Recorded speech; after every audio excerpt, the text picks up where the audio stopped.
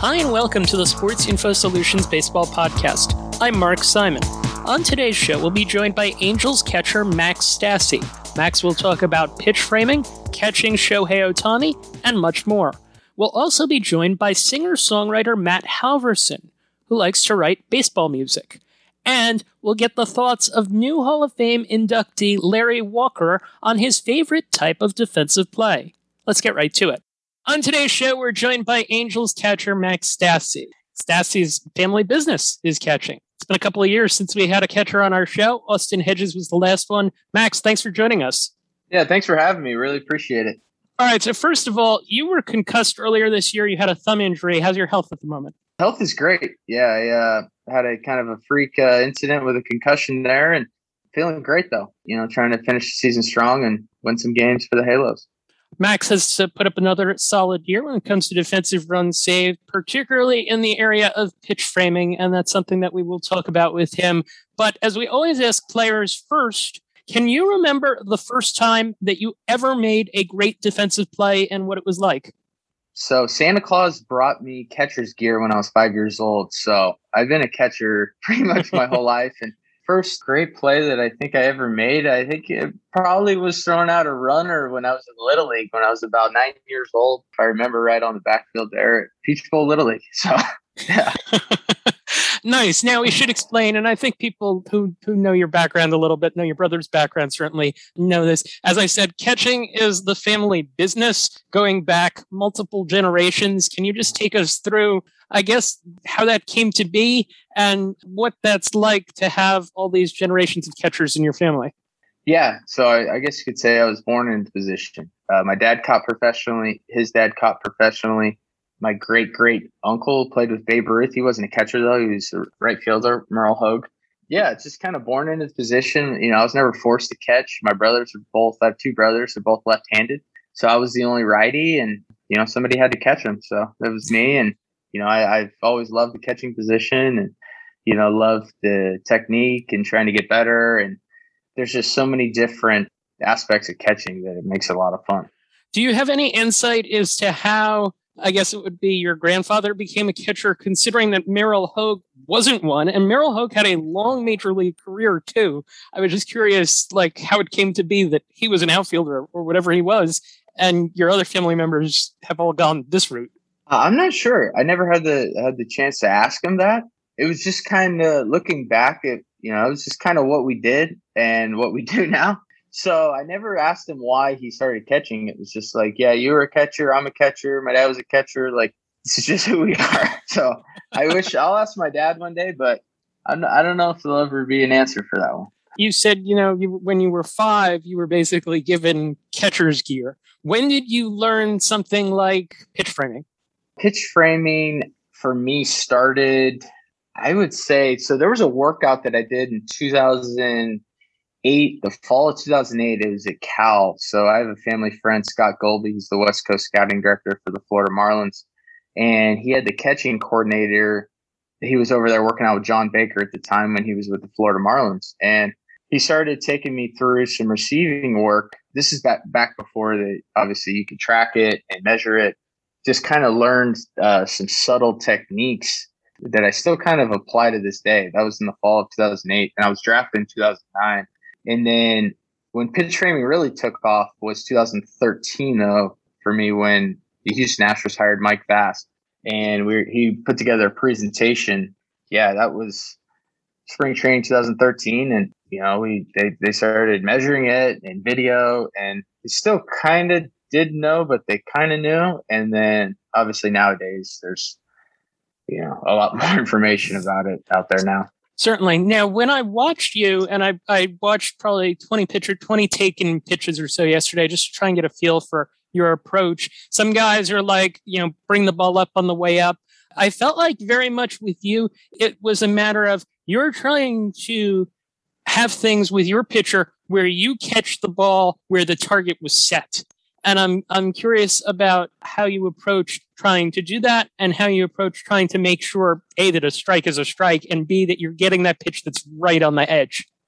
Yeah, I think that, my glove load will change, and, obviously you want the ball in between your knees and where exactly your glove is. But the average miss in Major League Baseball is, I think it's roughly like 18 inches. So, there's balls going everywhere, and it's a lot of it's preparing for the miss, the pitcher's miss. Once you get to know guys, if they have the good breaking ball, you know where that's going to end up. But, if it backs up or, it just doesn't go to the right location, how are you still going to give it the best chance to become a strike? So that's kind of, I try to have smaller movements at times, and sometimes I have bigger movements. And I don't think that necessarily there's a right or wrong answer to that.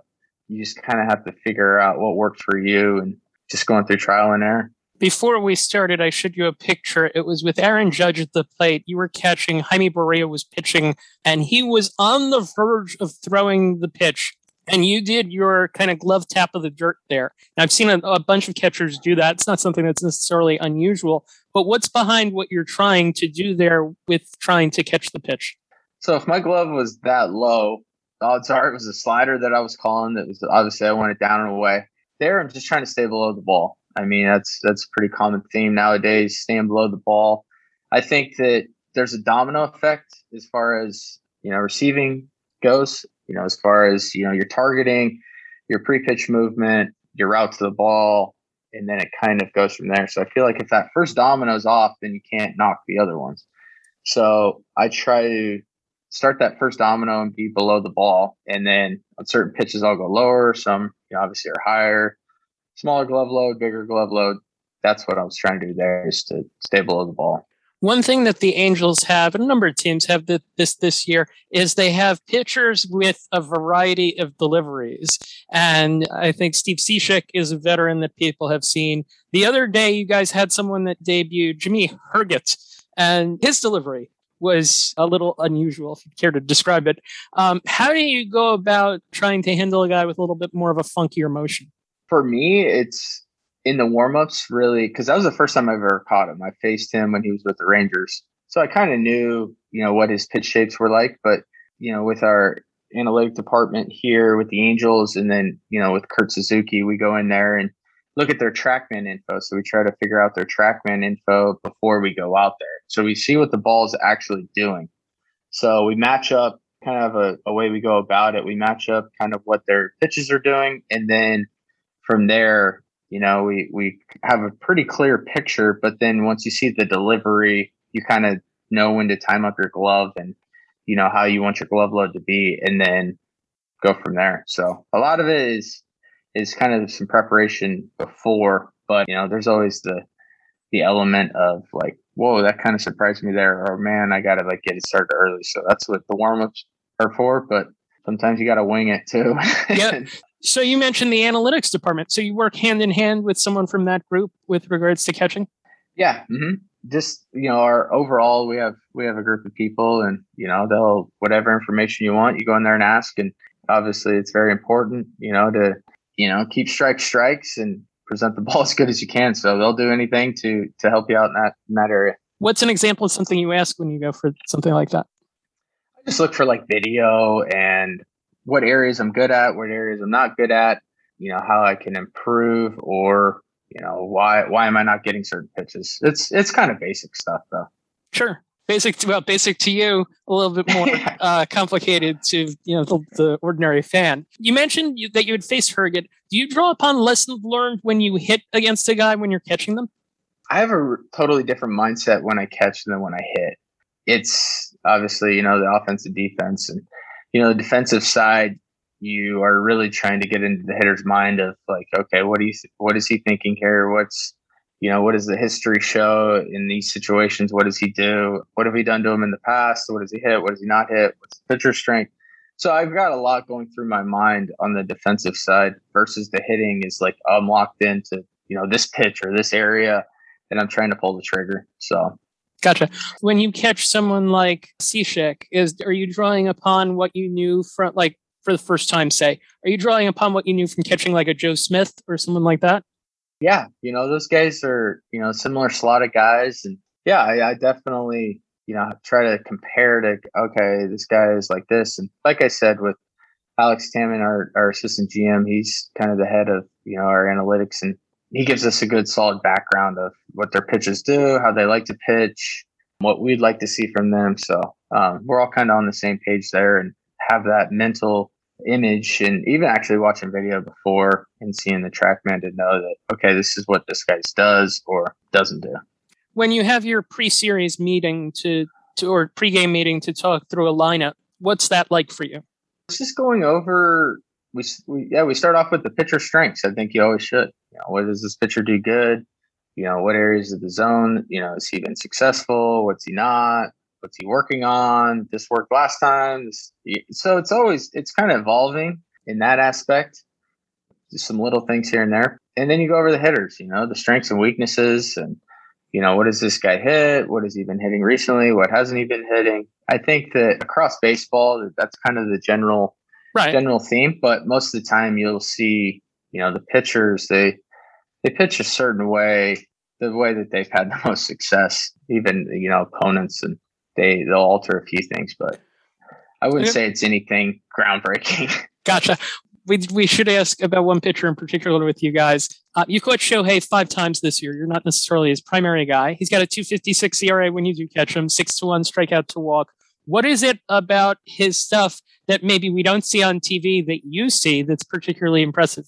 It's all impressive across the board. Yeah. I mean, he's got 5 pitches, and I don't know how you game plan for a guy like that.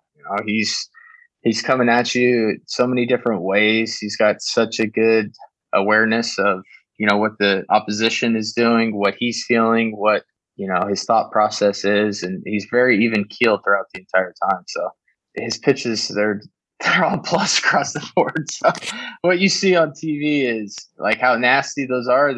When I'm catching, that's exactly kind of the view that I have, and they are very good pitches. What's his split like to catch? Yeah, it's got some serious tumble to it. Some of them are almost like mini knuckleball, I guess you could say. Yeah, and they're about, 80, he's 86, 91 with it. So they're coming in hard, and good luck to the hitters. What, in terms of best pitches that you've caught? I mean, not many guys are throwing the splitter, so we would presume that he's going to be number one. What's the best pitch that you've caught from someone else, whether it was with the Astros or the Angels or whoever? I've caught a lot of really, really good pitchers. I mean, wow, there's got to be like a top 5. Is it like a Verlander or something? McCullers, and then a McCullers knuckle curve? Yeah, I mean, all those guys are elite. Ohtani split to Charlie Morton curveball to, Lance McCullers curveball to Verlander's fastball to Garrett's slider and fastball. Like, I mean, those are all like, I don't know how you could pick one. And it gets to a point that you've caught essentially some of the best, you haven't been in the majors necessarily that long, but you've caught some of the best pitches in baseball, essentially. Yeah. I've been very fortunate to be around some very good pitchers. Who is the toughest guy you had to catch? They're all so different, and I wouldn't say necessarily they're tough, but just the way they go about, their day before, the pregame meeting to, in game to talking. I mean, everyone's different, but they're all pretty unique. I wouldn't say that anyone was necessarily tough, but which is what I enjoy about catching, is dealing with different types of personalities. Certainly plenty these days to deal with the number of pitchers that come in and out of the major leagues. A couple other things before we let you go here. How much do you like to know about the umpire before you go into a game? I don't really look too much into the umpire. I've heard that there's umpire report cards or all of that out there, but I haven't dove into the umpire. So basically just his name. Yeah. Mm-hmm. Okay. There has been an emphasis on finishing guys up top a lot more the last couple of years, really last 5-6 years, to combat the uppercut swings in baseball these days. How has that changed what you do? I would say that, across the board. So I had a pitching coach in Houston, well, he's still there, Brent Strom. I'd like to say he's kind of the OG of the high fastball. He was teaching that back in when he was, the pitching coordinator with the Cardinals in, 08 and 07. It's a pretty good pitch. I mean, it kind of is the equalizer, but the thing is you have to be able to spin it to go up top there. And, with obviously the sticky stuff in that situation, guys aren't spinning it like they used to. So I think that you'll see more of a trend of kind of the sinker change up kind of come back. Yeah. I mean, if you can do it, and, you have to always respect that. And the way that it appears that it's rising and it's closer to your eyes and the ball looks bigger, for most guys, it's a tough pitch to lay off. Did that become more front of mind for you once you started talking to Brent? Yeah, kind of that whole organization and the philosophy. I mean, you look at the guys that they've acquired over the years and have developed, majority of them have been, high force seam, sweeping sliders type guys, curveballs off that too.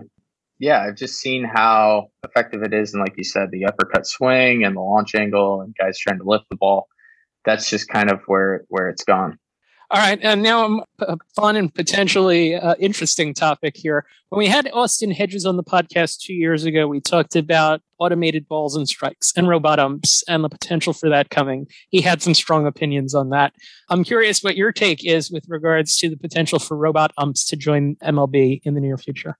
Yeah, I think number one, Twitter is killing the the game as far as people putting these umpires on blast for some calls that they may not think that, were necessarily close. And I don't think that's fair to them, number one, because they might have gotten every single call right, but the one call that, they call a slider that's a little bit off, and, even the catcher gives up on it. It's not like the catcher's like stealing the pitch or whatever. And yeah, so I think that number one has raised a lot of attention towards it. And I think that a lot of hitters will be upset with balls that, clip the zone that, maybe the catcher set up in on a righty and, he reaches all the way across and the umpire balls it. That's now going to be called a strike.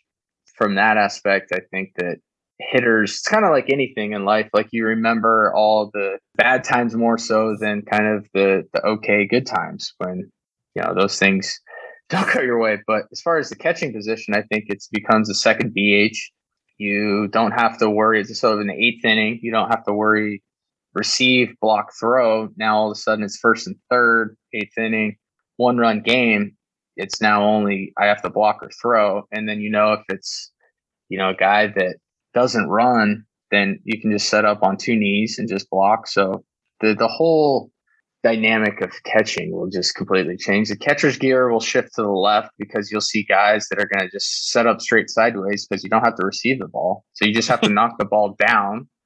And, if it's a fastball guy, then anyone can catch a fastball. So all the work that we've done in receiving and keeping strikes and pitch framing or whatever you want to call it, like that goes out the window. And pretty much anyone can catch when it's like a fraternity of the catchers that, have played this game now and before us that, we understand the grind that we go through, the amount of work, all the hours and just your legs hurt and you're trying to figure out a way. And for guys that, maybe haven't hit throughout their career, they were in the big leagues for a long time because of their defensive skills, that I think that you won't see those guys as much or if at all because of taking just the main aspect. That's the main aspect of catching is receiving. That's what you do the most.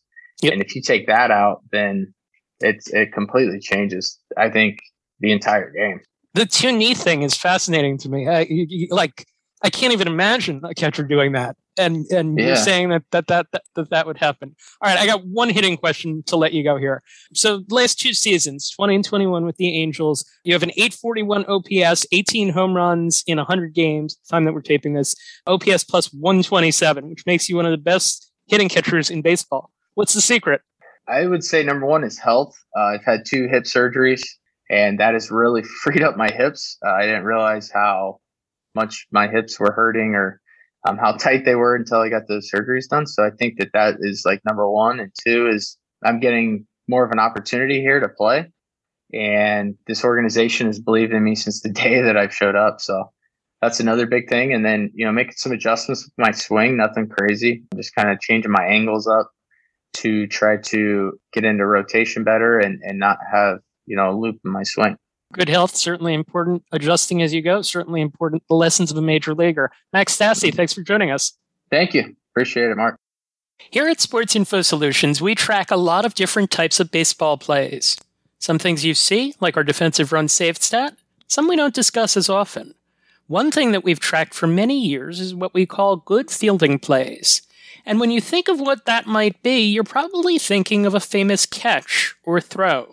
Larry Walker is being inducted into the Baseball Hall of Fame with Derek Jeter, Ted Simmons, and Marvin Miller on September 8th. Walker won 7 Gold Gloves in his career, much of which was played before defensive runs saved was a stat. And there isn't necessarily a signature good fielding play for him to be remembered by. But when asked about the kind of defensive play that was his signature, he had his own version of a good fielding play. Well, the one that, or the ones, because I worked on it a little different than anybody else, was the ones of deking the base runners on catching a ball when I really had no chance of catching it and playing it off the wall. You see that so many times, and it's usually just a guy throwing his glove up, and there's really nothing else involved with the eyes or the body or the positioning. So I really took an art into trying to position and make it look like I was actually catching the ball. I was looking up in the sky at a place where the ball wasn't, where a lot of guys look where the ball is. So I gave that effect of it. And I know there's one game, it was actually that 22-inning game in Montreal, where I deked Eddie Murray and to not scoring I think he was on second on a double hit to right field, and had no chance of catching the ball off the wall, played it and got it in, and nobody ended up scoring. And I guess people probably liked that, or they didn't, because the game continued on for 22 innings. Larry Walker will be happy to know that dekes are something we track. They're an important part of the game. We're glad they're endorsed by a Hall of Famer. Congrats to the 4 of them on their Hall of Fame induction.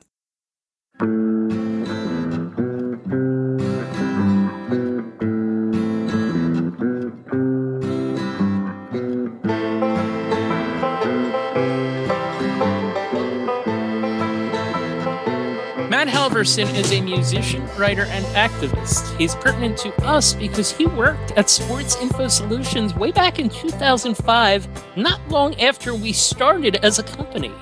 And I did want to give him a few minutes to promote a project he's working on because it's right up listeners' alley. It's an album of folk music baseball songs called 9 Innings. He's releasing them one at a time. The full release will be done during the World Series. Hey, Matt. Hey, Mark. How you doing? Good. Thank you for taking the time to join us. Give us just a general sense of your background.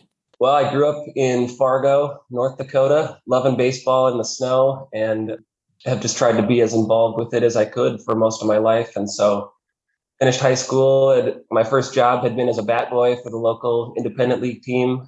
Worked for another indie ball team for a few years in college, and kind of kicked around trying to keep hanging on to some baseball in my life for a few more years. And worked for the Braves for Baseball Info Solutions, as we called it at the time, and then kind of moved from there out to the Northwest, and have spent the last 10 or 15 years writing about race and education and the inequity in our schools, and writing songs about baseball. And the baseball project is finally ready to see the light of day, and it's been a lot of fun putting it out there this year. Give us a sense of your baseball fandom and how intense it is, and the baseball work that you did. You did some things besides working for us. I mean, I don't know how to describe how much I loved baseball, especially growing up. It was everything to me. It felt like a sort of a sacred thing, in a strange world. And so I played at a small D2 school in South Dakota. Never got on the field much, but I just took a million ground balls and played catch every day for 4 extra years, and have just sort of, I think in a lot of ways, baseball, the way that I grew up with it became sort of a lens through which I looked at the world. And so when I started looking at how am I going to spend my days as an adult, finding some way to tie baseball into that seemed like it made all the sense in the world. So I worked mostly doing PR, media relations for a few minor league teams. I worked for the Memphis Redbirds, the Cardinals AAA team in 2004, which was a really fun experience and cool because it was the year that Molina and Wainwright were both there. So there's been this kind of tie to the Cardinals for almost 20 years now that I've felt. But I worked for the Braves in their PR department for one last year. And after that, realized that, I'm not quite cut out to do the same thing every day, and that baseball was turning into work for me instead of this thing that I had always loved. And so found a way, to reconnect with the parts of baseball that I loved by coaching my kids and, taking some ground balls when I get a chance, and focusing more on, the kind of the heart and soul behind the game of the players and the stories that I grew up with. The album is folk music, and the subjects are largely prominent baseball names, Jackie Robinson, Lou Gehrig, Roger Maris among them, but also, and I like this, Kevin Elster, Jurickson Profar, and some people who go way, way, way back, like Moses Fleetwood Walker and Carl Mays, who were names that are known in baseball history, but maybe not known to everyone that follows the game. You say that the songs are about life, loss, and big league baseball players. What's the goal of the music? The goal was to tell stories that come from the heart, and I think that a lot of times the best music, the best art is infused with some real emotion. And so I think in some ways what I was looking for in writing these songs and choosing these players was for stories where I saw at least or felt some really intense emotion. And so kind of looking back at what the album has become and the players that I chose and the stories that I've been trying to tell, I can see now that almost all the stories were about sort of examining that person's lowest moment or darkest hour or hardest moment, or maybe their defining moment, and trying to process that and understand it, for myself. And so with all these songs, it was about taking something really intense that someone else had gone through and trying to put myself into that situation, feel it for myself, and then write from that place and try to tell some stories that might, surprise people a little bit. I think when people hear me say that I've been writing songs about baseball, they're expecting something, that would pump up a crowd at a ball game or something. And then it doesn't turn out to be that. But yeah, I've been hoping that the songs, could stand on their own, and that knowing, this is about a ball player in this specific way might kind of enhance the experience, or, give that depth that really gives the song some extra meaning. The songs are generally fairly melancholy. Is there a positive message that we should take from them? I mean, I think I see some hope in all these songs. And I think, if anything, the message that I've been taken away is one of empathy, that in looking really deeply at all these players that on the surface went through something that I could never understand, or something different than I will ever experience, there has been some way in for me to connect really deeply with that moment in their life.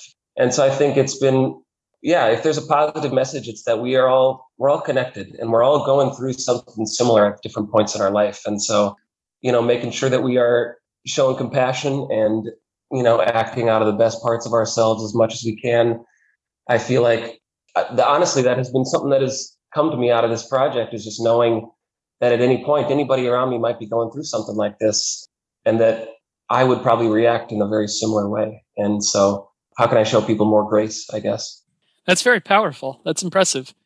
So, as I mentioned, one of the songs is about a current player, Jurickson Profar, who has had his ups and downs in his career. Some ups, some downs. He's kind of established as what he is right now. What was the purpose of that song? With a few of the guys, like Elster, for instance, he could have been any number of players in a way. It was looking for somebody that represented a certain idea about, for Elster, kind of one of those lesser known guys during the steroid era. And for Profar, I chose him because he's one of my favorite current players. And I've been following him since he was 16, reading about him in Baseball America. And in following prospects and kind of working in minor league baseball for that long, I started to see just what a sort of endless cycle it could be in baseball, to always be looking to the next year, to always be thinking the next guy is going to be the next big thing. And then as soon as a guy isn't everything that we dreamed he might be, we sort of move past him, as though like what Jurickson Profar is doing now isn't amazing. He's an incredible baseball player, one of the best in the world.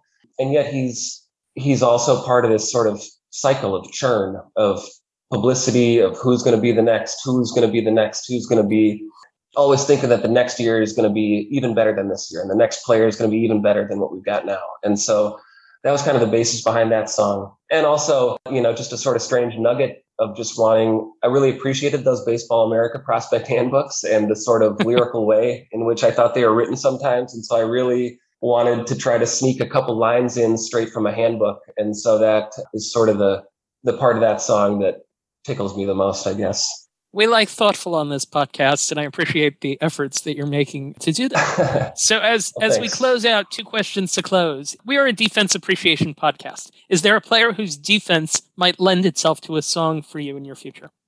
I was thinking about this, and I grew up playing shortstop, and I think have always had a bias toward like the great plays at shortstop and the great players, and especially toward guys that are so good with a glove on that they don't even have to hit hardly, that they are just, that they're that beautiful to watch. The guy that came first to mind was Torrey Hunter, because I'm a Twins fan. And so I grew up, I think I spent, not as a kid, but especially when I was working in Atlanta for that year and Andrew Jones was playing center field for them, I was always the Torrey Hunter apologist in the room, trying to claim that Hunter was a better defender.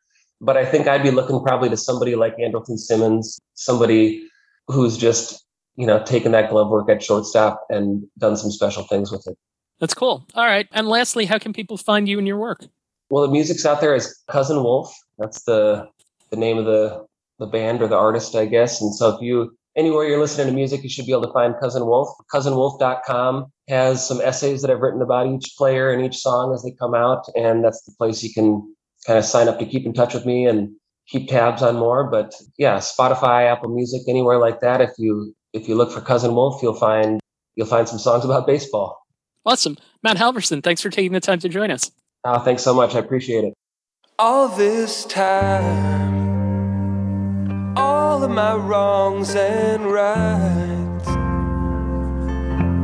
rewritten and redefined till I'm unworthy of my own life. And now they've marked my name with lines in the sand. Could have sworn that I was a good man. So I searched for clues. In what ways have I withered? And what are the ways that I've bloomed? How could everything have changed when every day is the same? This wraps up this episode of the Sports Info Solutions Baseball Podcast. Thanks to Max Stassi, Matt Halverson, and the folks at the Baseball Hall of Fame for letting me get a question into Larry Walker. For our producer, Justin Stein, I'm Mark Simon. Thank you for listening. Thank you for tuning in to the SIS Baseball Podcast. If you like the show, please rate and review us on iTunes.